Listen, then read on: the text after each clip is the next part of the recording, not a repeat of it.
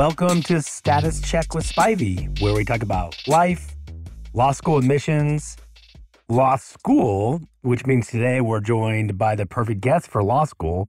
I am with law school strategy coach Angela Vorpahl, who graduated not top 5, not top 3, not top 2, but top 1% of her law school class during the Great Recession, I should add.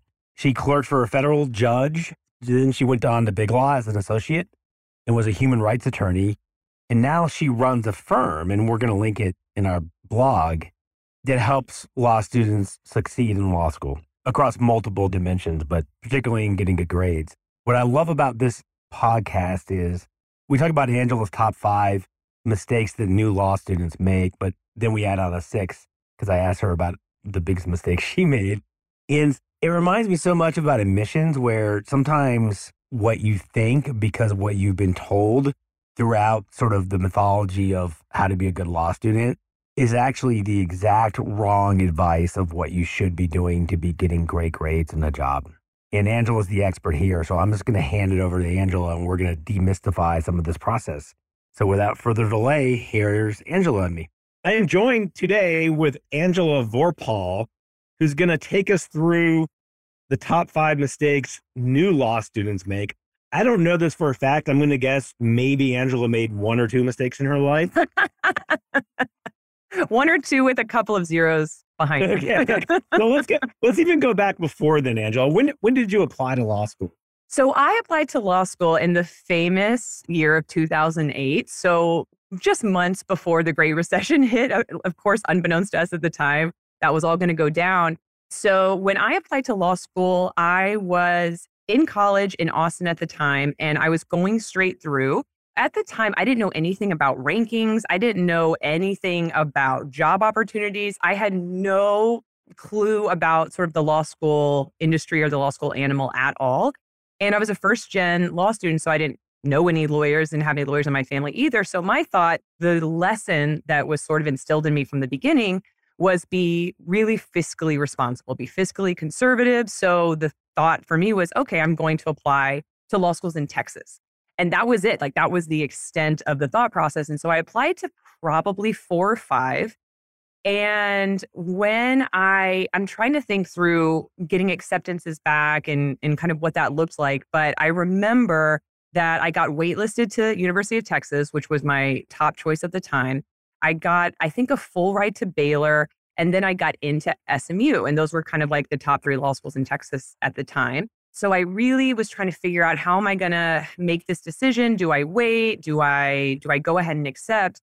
And around March, I think it was, I wound up getting this letter in the mail about a scholarship opportunity at SMU. And so this is so tangential, but I wound up applying for it late because I got the letter late and I was freaking out and I thought I had totally blown the opportunity, but wound up, they accepted the application, went through the process and got that scholarship, and it was a full scholarship. So at the time, in my brain, I was like, decision made. There's just no question here.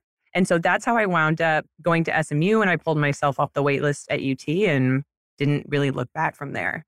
Yeah, it's so interesting. I was just re-listening. I interviewed one of my 2 mentors. His name is Jeff Chapman. He's the global M&A lawyer at Gibson Dunn. In the podcast, which I would really encourage people to listen to, Jeff's a close friend, so I can say this. Jeff is very elitist. He's elitist about education and big law, Gibson Dunn. But the point he kept driving home in the podcast, which is a beautifully elegant point that he made, is I don't really differentiate between school number 2 and 14 when I hire people at Gibson Dunn.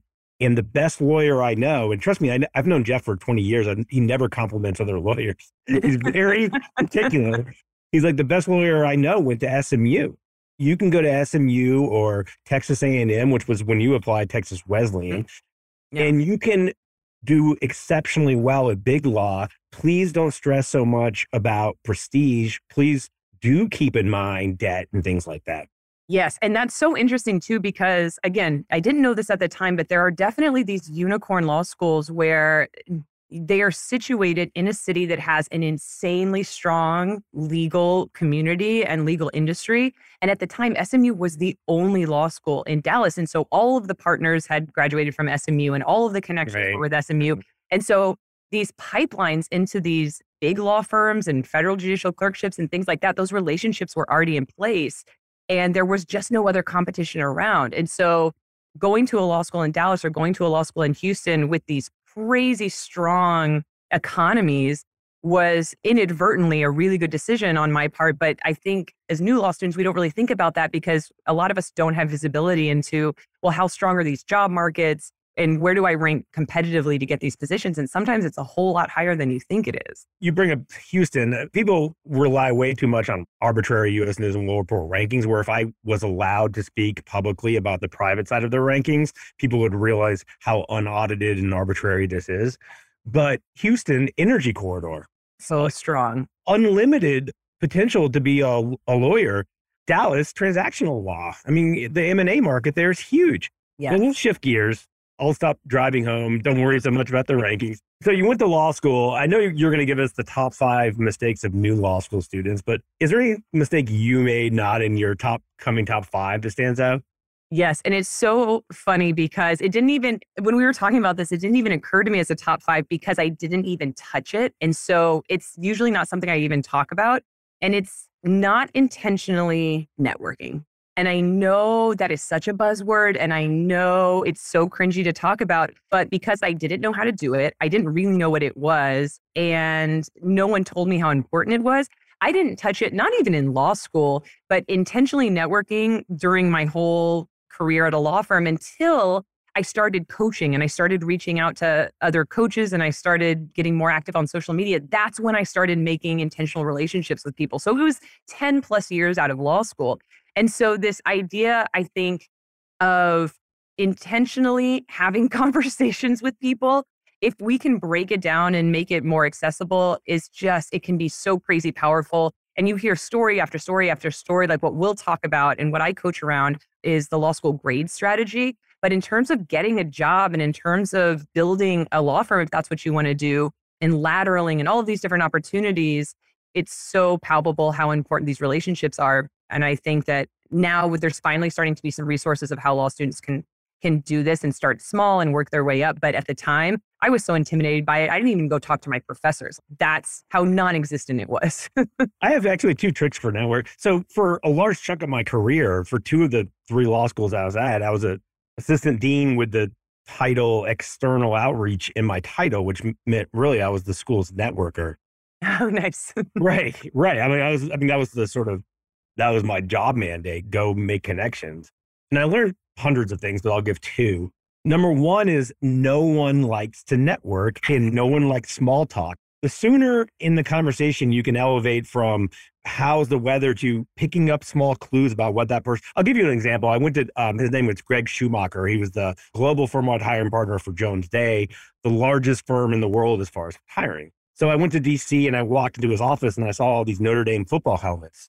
So within seconds, we were talking about Notre Dame football when we were talking about, oh, how was your commute through DC? And we were talking about something that he was passionate about. So you elevate the small talk to relatable, larger talk, and it's no longer networking. It's fun. And next thing I know, Greg and I are having lunch.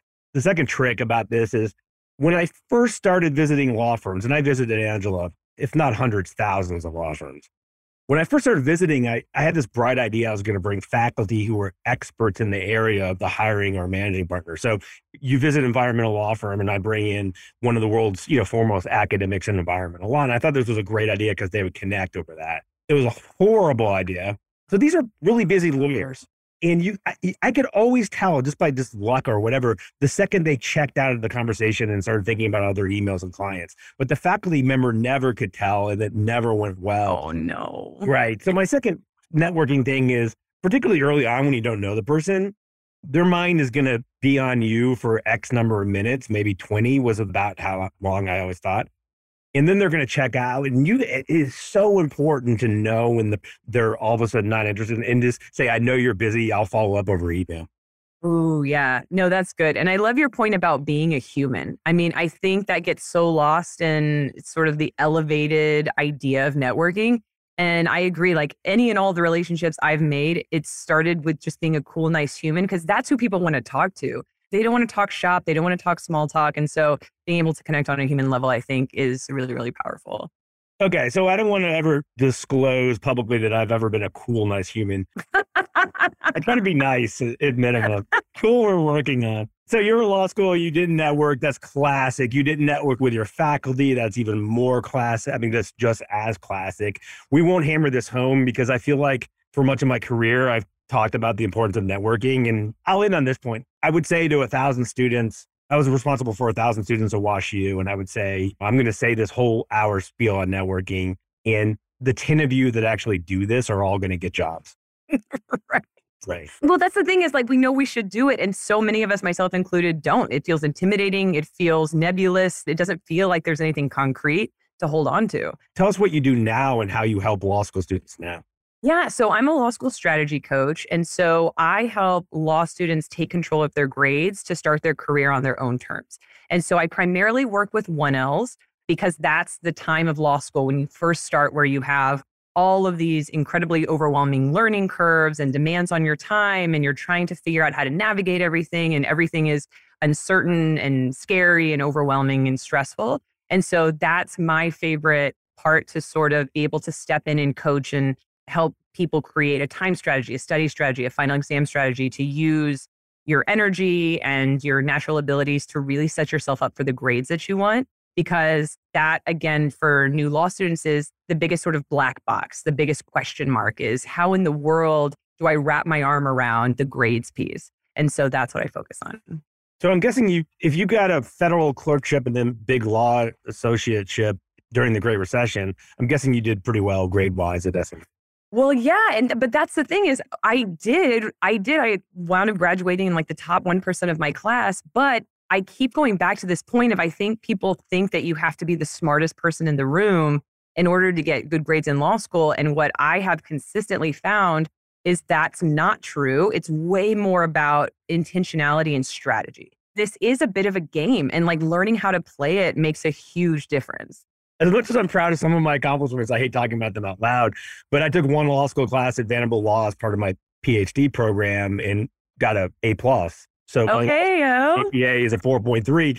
And I walked in there with all 3L and 2L students. I wasn't even a 0L. I was a non-L. It was just long higher ed, and my doctoral program was in higher ed. And I guarantee you I was, if not the least intelligent person in the seminar, in the bottom 2 or 3. Right? So maybe there was some poor soul with fewer neural synapses than me, but I sort of doubt it. But I had a strategy. I had a plan for that class. And basically my plan, I don't know if this would work or not, but this is like in 2000. I took down copious notes, and on the final exam, which was 100%, I told the professor back what I had figured out they wanted to hear. Oh my gosh. Like we don't even need to have this conversation today. I mean, that's so much of it. But yeah, I mean, no, that's a great strategy. And I know we'll dig into it a little bit more, but I'm a huge fan of both of those things. Let's just dig into your top 5. I believe it's top 5 things that new law students shouldn't do, or mistakes they do. Bring it on. The first mistake that's most prevalent is that so many new law students think of law school as college 2.0.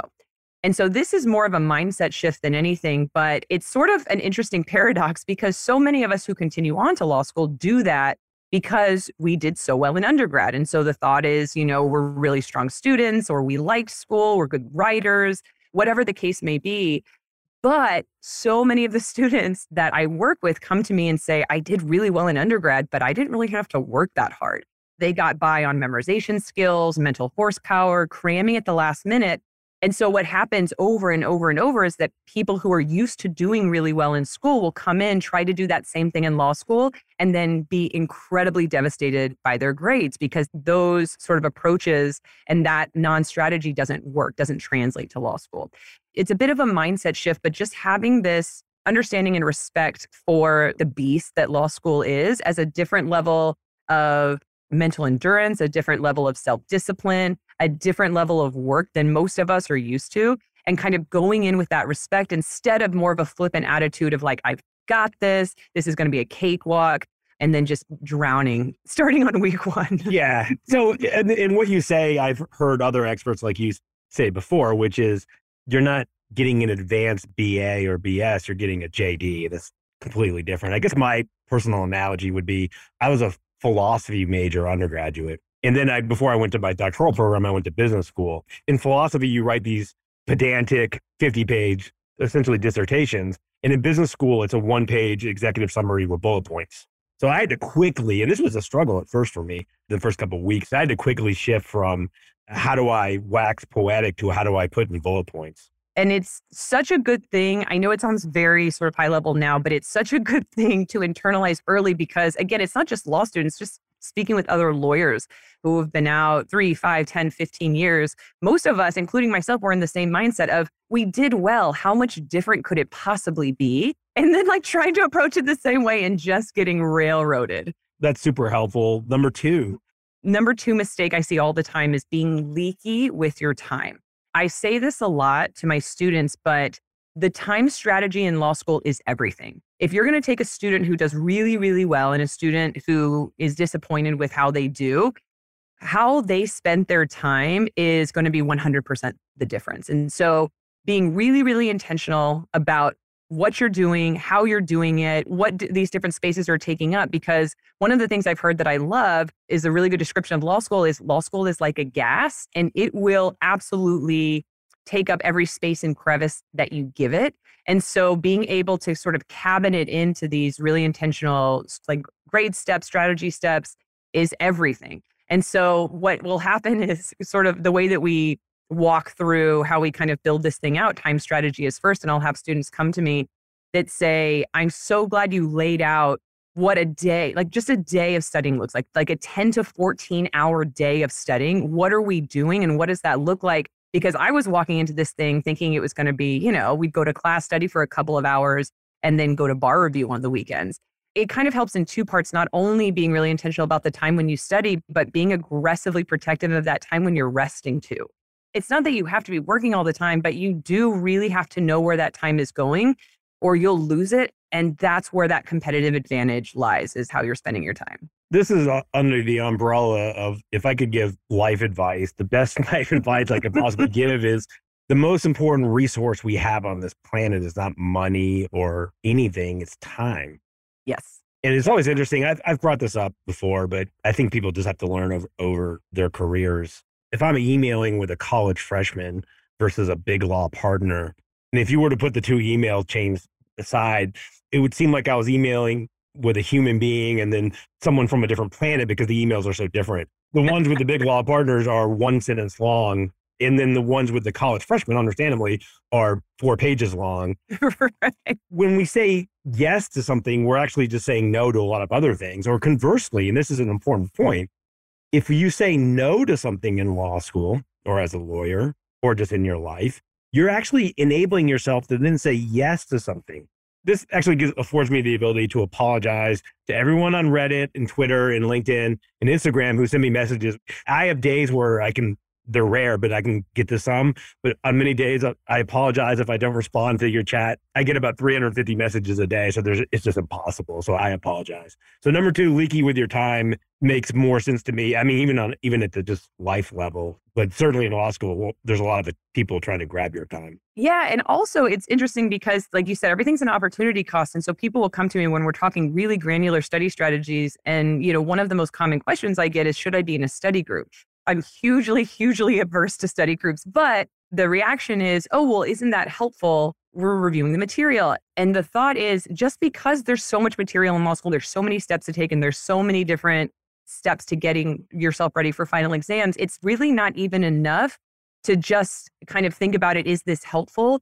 We really need to take the next step and think, is this the most effective thing I can be doing with my time? Because if you're kind of walking through something with friends, it's not that it's not helpful at all. It's just, are you going to get the same amount of return on your time investment spending 3 hours in a study group or spending 3 hours creating an outline or doing a practice exam. Okay. And so it needs to get that intentional of not just, is this a thing I could be doing? Is this the best thing I could possibly be doing? Yeah. I'm guessing if people find your website, which we'll link, and you have other stuff out there about your aversion to study groups. And it's funny because going into law school, it's, you know better than I do, infinitely better, but it's all about like, what study group are you?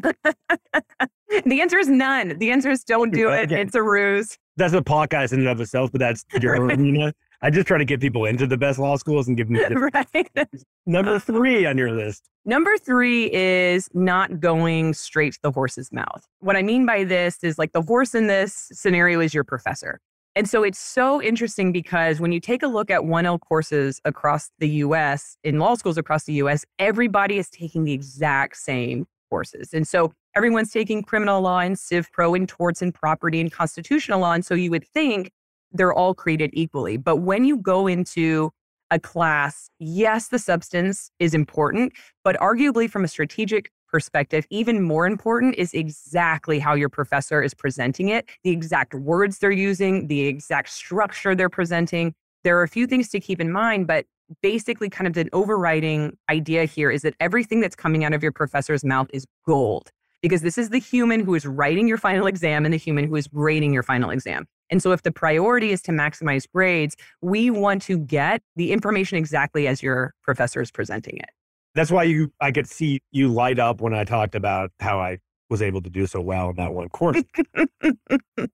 Well, yeah. So when you're talking about, so for example, what you mentioned earlier, writing down everything, this is a very unpopular opinion in probably academics, but law school for sure, is this idea of transcript style notes. I'm a huge transcript style note fan for the exact reason you mentioned before. If you write down everything the professor is saying, which by the way, they're reading from an outline that they created that they're then going to use to create a final exam. It's what they want, right? Yeah, that's what they want. They're telling you exactly what they want to hear. They're telling you exactly how they want you to present the information. And so what a lot of new students will do is kind of treat class almost like a passive activity. Like they'll go, maybe they'll take notes, maybe they'll kind of listen, maybe they'll check some emails, and maybe they'll check social media. And it's like taking class notes is the most underrated step of the study process because you are getting gold out of the mouth of your professor, and you want to capture all of that so that we can use it, review it, work with it, apply it on practice exams, all of those things. I can even double click on it more. If you think about it from my perspective, I was in my early 20s. And I was going into a 2L, 3L law seminar, and I wasn't a law student. So think about, literally, Angela, I had to have a strategy. I didn't have the first year curriculum. I didn't know what a tort, I actually still don't know what a tort is. Do any of us? Yeah. Tortious interference. Right. So if I didn't have a strategy, I would have bombed that class. I had to have a strategy. My strategy very quickly was, okay, after 2 or 3 classes, it met 3 days a week. So maybe even by Friday of week 1, I was like, I think this professor has something that they prefer. And I am going to hone in on their teaching method, their strategy, their preference. And I will know what's coming on the final exam before it comes. Yeah, no, that's such a good point. 2 thoughts came to mind when you were saying that. I'll have students tell me like, oh, in class today, my professor told me they disagree with this holding of the Supreme Court case, or they're a really big fan of this concurring opinion. And I'm like, oh my God, write that down, bold it, underline it, asterisk it. Like if you can bring that up on a final exam, holy cow, that professor is going to get so excited. So any indications of importance, but also their preferences or their views on something. I'm not saying you have to use it as an argument that this is the law, but if you use an argument or a counter argument that says some disagree with the fact that this holding is accurate, and you pulled that from class notes. Some rightfully disagree. Some rightfully disagree, exactly. I could talk about this all day because it's just me reliving one moment at a time. But what's number 4 on your list?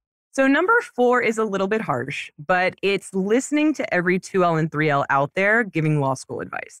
I don't mean to hate on 2Ls and 3Ls. I think as lawyers, we really, really love to give advice, and that makes sense. And it's not even just 2Ls and 3Ls. It's anybody. It's professors, in my opinion, don't give great study advice, academic advisors and things like that. And what I would love to be able to say is when anybody gives you advice, you want to run it through your own filter of, do I believe this person? Do I think this would actually work for me? Does this resonate with my own sort of study preferences? But the problem is that when you're a new law student, you don't actually know what you're supposed to be doing. And so there's this very common piece of advice that everybody gives, which is do what works for you.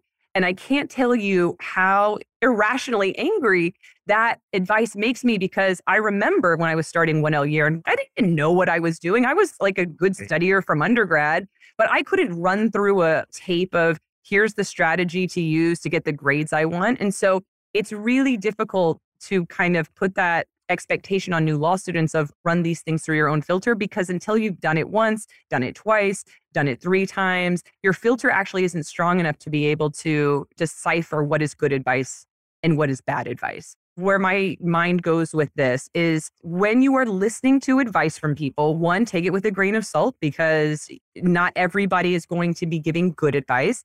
And number 2, and again, this sounds harsh, but if you can figure out if the person that you're getting advice from got the results that you want to get. This is tough because some people are not very forthcoming with how they've done in a class, and some people are even untruthful about how they've done in a class. But if you are going to take advice from somebody and you're trying for A's, take advice from somebody who got an A in that class, because there are tons of different study strategies. You cannot physically do them all in a 24-hour period of time or in a semester time. So you want to be taking advice from people who got to where you want to go. I think I have 2 podcasts on discerning bad advice and admissions. I can be equally upfront. Every week there's a thread on Reddit, do I need an admissions consultant? And many people don't, to be very clear. If you're going to invest one sum of money, invest it in your LSAT score first, second. But in these threads, it's pervasive that people say, no, the Reddit community can supply you with all the admissions information. Well, 60% of things said on Reddit are factually inaccurate, wrong, and that would be malpractice-like advice if they were claiming to be professionals in the arena. So one of the first things they teach you in med school is for any intervention, we'll say a pharmacological intervention, so medicine, there's an X% chance that the patient has a paradoxical effect. So you give them whatever to calm them down and they get I mean, I know someone who gets super hyperactive on Benadryl. That's called a paradoxical effect. Benadryl makes most people sleepy. They and their sister get super hyped up. In admissions, yeah, maybe this person got into this law school saying because they wrote their personal statement on their great accomplishment and as a paralegal, but what they're not saying is they had a 180 and a 3.9, et cetera, et cetera.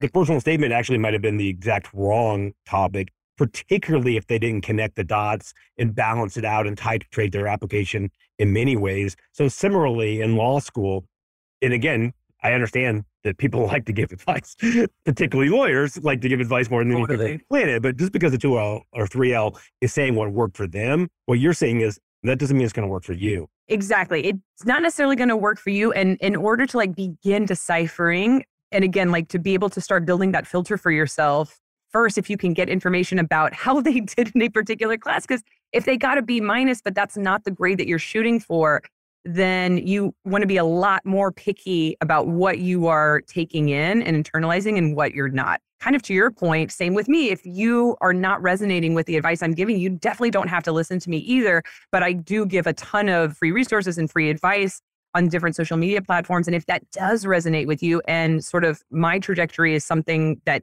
you're aspiring to do, then it might be a really good fit. Sort of the last piece here that I see happening a lot, which is really confusing for new law students, is listening to your professor's advice, because professors have a very biased view of what a goal is for them. And so one of the most common pieces of advice professors will give is to volunteer in class. Raise your hand, talk, be vocal. And that's great for them because they want a really lively class. But what that does for new law students is that now they think, oh my gosh, I have to come to class mastering the material. I have to spend all this time reading. I have to spend all this time preparing, when actually that's the least effective way and least efficient way to study. And so just the takeaway here is just to think through, where is this person coming from?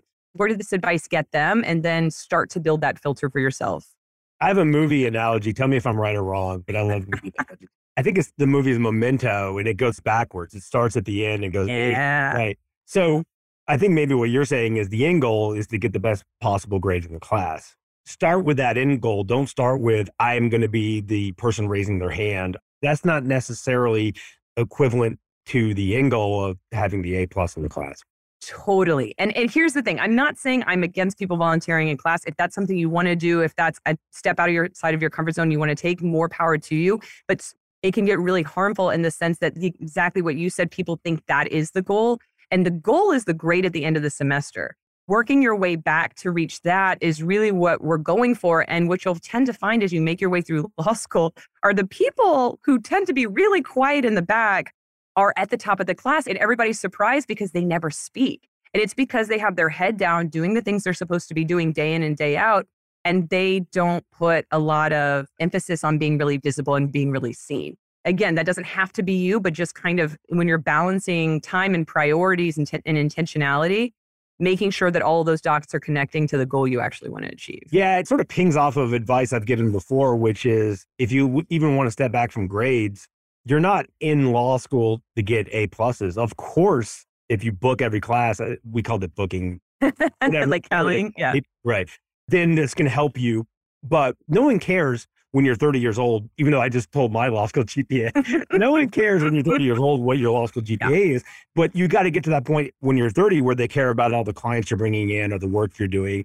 At the macro 30,000 foot level, your goal, the day you walk into orientation, you're a professional adult, and your goal is to become a professional adult with a job you want. Yes, Then that totally. pings off of the networking component. Totally. Well, here's what's interesting. Yes, you go to law school. And again, when you're really young, like I was, and you're going straight through, even that most basic thought didn't enter my mind. I heard one lawyer describe it as, I went to law school to be a law student.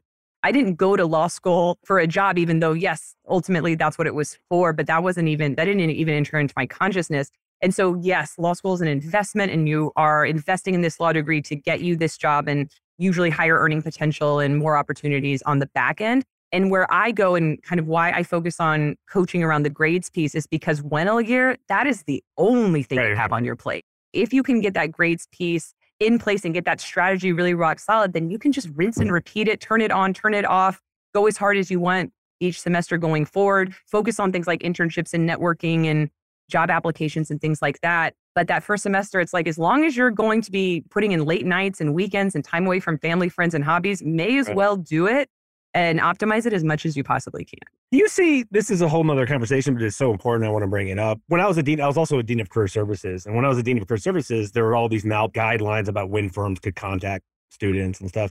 And all of that is getting, I don't know if it's being washed away completely, but it's getting pushed forward, as you probably know. So firms are contacting students earlier and earlier, and there's pre-OCI and all this stuff. What direction globally, concisely, what direction are we headed in? Is there a scenario where, like, you better button up your conversational interviewing skills because even the grades aren't a component? Oh, that's so interesting, because I think pre-OCI, from my understanding, is at the end of your second semester. But I've heard of firms starting to interview people as early as October or November of their first semester. So like getting that early with it. So in terms of strategy, I think it probably, and you would know this better than I would, but probably breaks itself into those national law schools and then kind of everybody else. Like I went to a regional law school. And so I would almost think that the national law schools are where those conversational skills, interview skills might even arguably be more important than the grade skills, because you don't actually need to get that high in your class in order to make yourself competitive for these positions.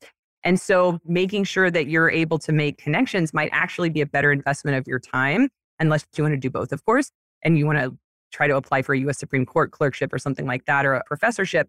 But in the everybody else category, our grades coming from regional law schools totally matter. They absolutely are the most powerful thing that they will look at going into 1L summer and 2L summer.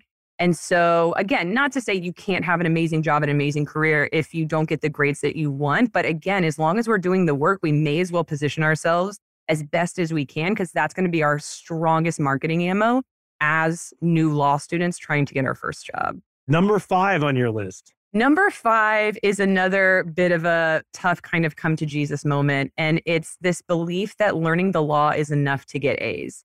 And I see this happen over and over with law students where they get their grades back, they are disappointed with them, and they come to me and they just say, I don't understand. I don't understand how I couldn't have killed this exam. I knew the information backwards and forwards. I had everything memorized, and I just understood it so well. And the reason is because, and this sounds so crazy, because 90% of the time you're spending during the semester is learning the law, is learning the material. But the big bridge between knowing the information and getting grades that you're excited about is how to write that final exam. And that is a totally different skill set than learning how to internalize the material. This piece here, it is big and it is different. And these law school exams are things that most of us have never seen before, but it is also a skill and it's learnable and you can practice it and you can perfect it and it's repeatable. I kind of want to put that out there as a PSA because I think what happens is that people get so into the weeds of the material because it's dense and it's confusing and it's overwhelming. And then they kind of keep putting off the writing a final exam skills piece until it's too late. And then for some people, that final exam, which is 100% of their grade, is the first time they've ever seen an exam, the first time they've ever actually put pen to paper or typing it. You should never put pen to paper, but typing your exam answer. So I have 3 thoughts, basics, things to keep in mind for the final exam piece. Okay, there's so many nuances to it, but the first thing I love to tell law students is when you're walking into a final exam, you need to remember that there is no right answer. Because I say so many of us, all of us have been conditioned in undergrad and perhaps in grad school as well to learn the information and then give it back to the professor because there's just like this concrete black and white, right and wrong. And law school exams are the first time where most of us have ever experienced getting rewarded for recognizing that there's no right answer and then explaining why. On a final exam, how you go deeper, how you get those extra juicy points is by presenting arguments and counter arguments. And I think that mindset shift, this goes hand in hand when we talk about thinking like a lawyer, but rather than looking at a fact pattern and being like, I got it, it's this thing and that's the answer. Going at it like, okay, if I were this party, how would I argue it? And if I were this party, how would I argue it? And you get points for doing it. Gosh, can I plug being a philosophy major? Our typical exams were, how would Descartes criticize Kant? Amazing. Well, they say philosophy majors do really well in law. Yeah. There's all kinds of data. So there's 2 others, right? Yeah. So we're getting a little bit into the weeds here. But again, as you guys start the semester, I just want you to keep these things in the back of your mind. The little word because. It is very basic. It is very powerful. What a lot of new law students will do on final exams is, you guys will hear this acronym a lot, but IRAC, issue, rule, analysis, conclusion, is sort of like the basics of how you format a final exam answer. And what tends to happen is people will go directly from issue, rule to conclusion. And they'll just leave out all of the analysis, which is where you get all of your points. And so this word because really helps trigger your mind to go back to the fact pattern and actually bring in facts that are supporting the argument that you're making. So for example, if there's an issue about battery, a lot of new law students will say, is D liable to P for battery? Battery is the intentional touching with harmful or offensive contact. D made harmful or offensive contact with P, therefore there's a battery. And they skip all of the juicy inner work of D swung a bat and he missed, but he hit the jacket, and P's jacket is an extension of himself, and all of the reasons. So you, in your mind, it's almost like they say showing your work in math, right? You know why you got to the conclusion you got to, but that because word helps trigger bringing in literally all of the facts that supported the conclusion you came to. Love it. Again, I'm not a trained lawyer, but I could totally see that. Send us out on the final wonderful last one. Yes, this is a big one, and we sort of touched on it earlier, but if you want to do really well on final exams and hone that skill, you have to take practice exams before you're ready. Because the deal with law school is that you will never feel like you have enough time to do all of the things. You will never feel like you're 100% prepared. You will never feel like you are ready for any of these steps. But unfortunately, we only have 14 to 16 weeks to get through all of it. And so being able to force yourself to start things when it's uncomfortable, that's including outlining, that's including strategy talk, that's including networking. And in this case, it's including practice exams. Forcing yourself to do it messy, do it imperfect, do it before you're ready will allow you to sort of flesh out all of the kinks so that on exam day, you do feel confident, you do feel calm, and you do feel ready and clear walking in. And so that's another kind of, like you said, like a lot of people will hear it, very few people will actually do it. But if you can force yourself out of your comfort zone and take that step early, your future self is going to absolutely love you. Well, even at the nth degree, Angela, there's so much research on state-dependent learning. So if you can set conditions when you're taking that practice test so that you feel, to the extent that you can, so that you feel the same level of anxiety. Like we tell our client, we're not an LSAT prep firm, but they ask us, I'm about to take this LSAT. And we say, take it in the exact same conditions, have your parents screaming at you from downstairs, or give yourself 2 minutes less on the practice exam. So it'll feel 2 minutes longer on the real exam, which is, I guess, the opposite of state-dependent learning. I was a psychology minor. The first time I ever heard the phrase state-dependent learning, the professor said that people who drank a beer or studied with a beer or two took the test better with a beer or two. The answer is no, don't do that. But set conditions such that as you're studying, as you're taking these practice tests, the same conditions as when you're taking the real test. I think that's such awesome advice. And it's interesting because a lot of people will describe law school as a marathon, not a sprint, right? Well, if you're thinking about training for a marathon, so if the final exam is the marathon, usually marathon prep programs and training programs are 4 months long. So you can kind of think of the semester that way where, yeah, you're going to start off and everything's going to be exhausting. Everything's going to be hard. Even like getting through the first week is going to be tough, but you will start to develop that endurance muscle and you'll be able to go longer and you'll be able to study and focus more in depth for more time. And so if you feel incredibly overwhelmed that first week, that's okay. That's normal. You're going to get stronger and you're going to be able to do it. And same thing with practice exams. Those first few are just going to melt your brain, but keep going. You're going to get better at them. And you want to have that sort of build up process in place so that on the final exam, it feels like marathon day. It feels like race day and you feel ready. Yeah, we'll end on this analogy because I'm a former runner. I've wrecked my ankle and foot so much I can't even walk now. But when I ran competitively, if I was going to run a 5K, you would start off with running a mile and then running a mile and a half and then running 2 miles and then increasing both the distance and your time. Right. But you would also, if you wanted to win the 5K, you would run a 7K before the 5K. You would actually increase mileage past the mileage. And then before race day, you would go back to 5K times. And then there's something called the hay is in the barn, which is a running expression we used to use where, and maybe this is a great note to end on, the day before your final exam, there's nothing you could do. And very similar for LSAT takers, the day before, just get away from life. Go watch Interstellar, my favorite. Right. Everyone out there, go watch Interstellar the day before your final. Then it becomes rest and it becomes energy and it becomes mindset. And then it shifts into those intangible pieces of getting in the race mindset of doing well. Right. So we have podcasts on rest and energy and renewal and mental health. We'll link one at the bottom of this. It was great to catch up again. Yeah, this was such a great conversation. Thanks for having me, Mike. I feel like it triggered future podcast ideas. Thanks, Angela. Yeah, thanks so much, Mike.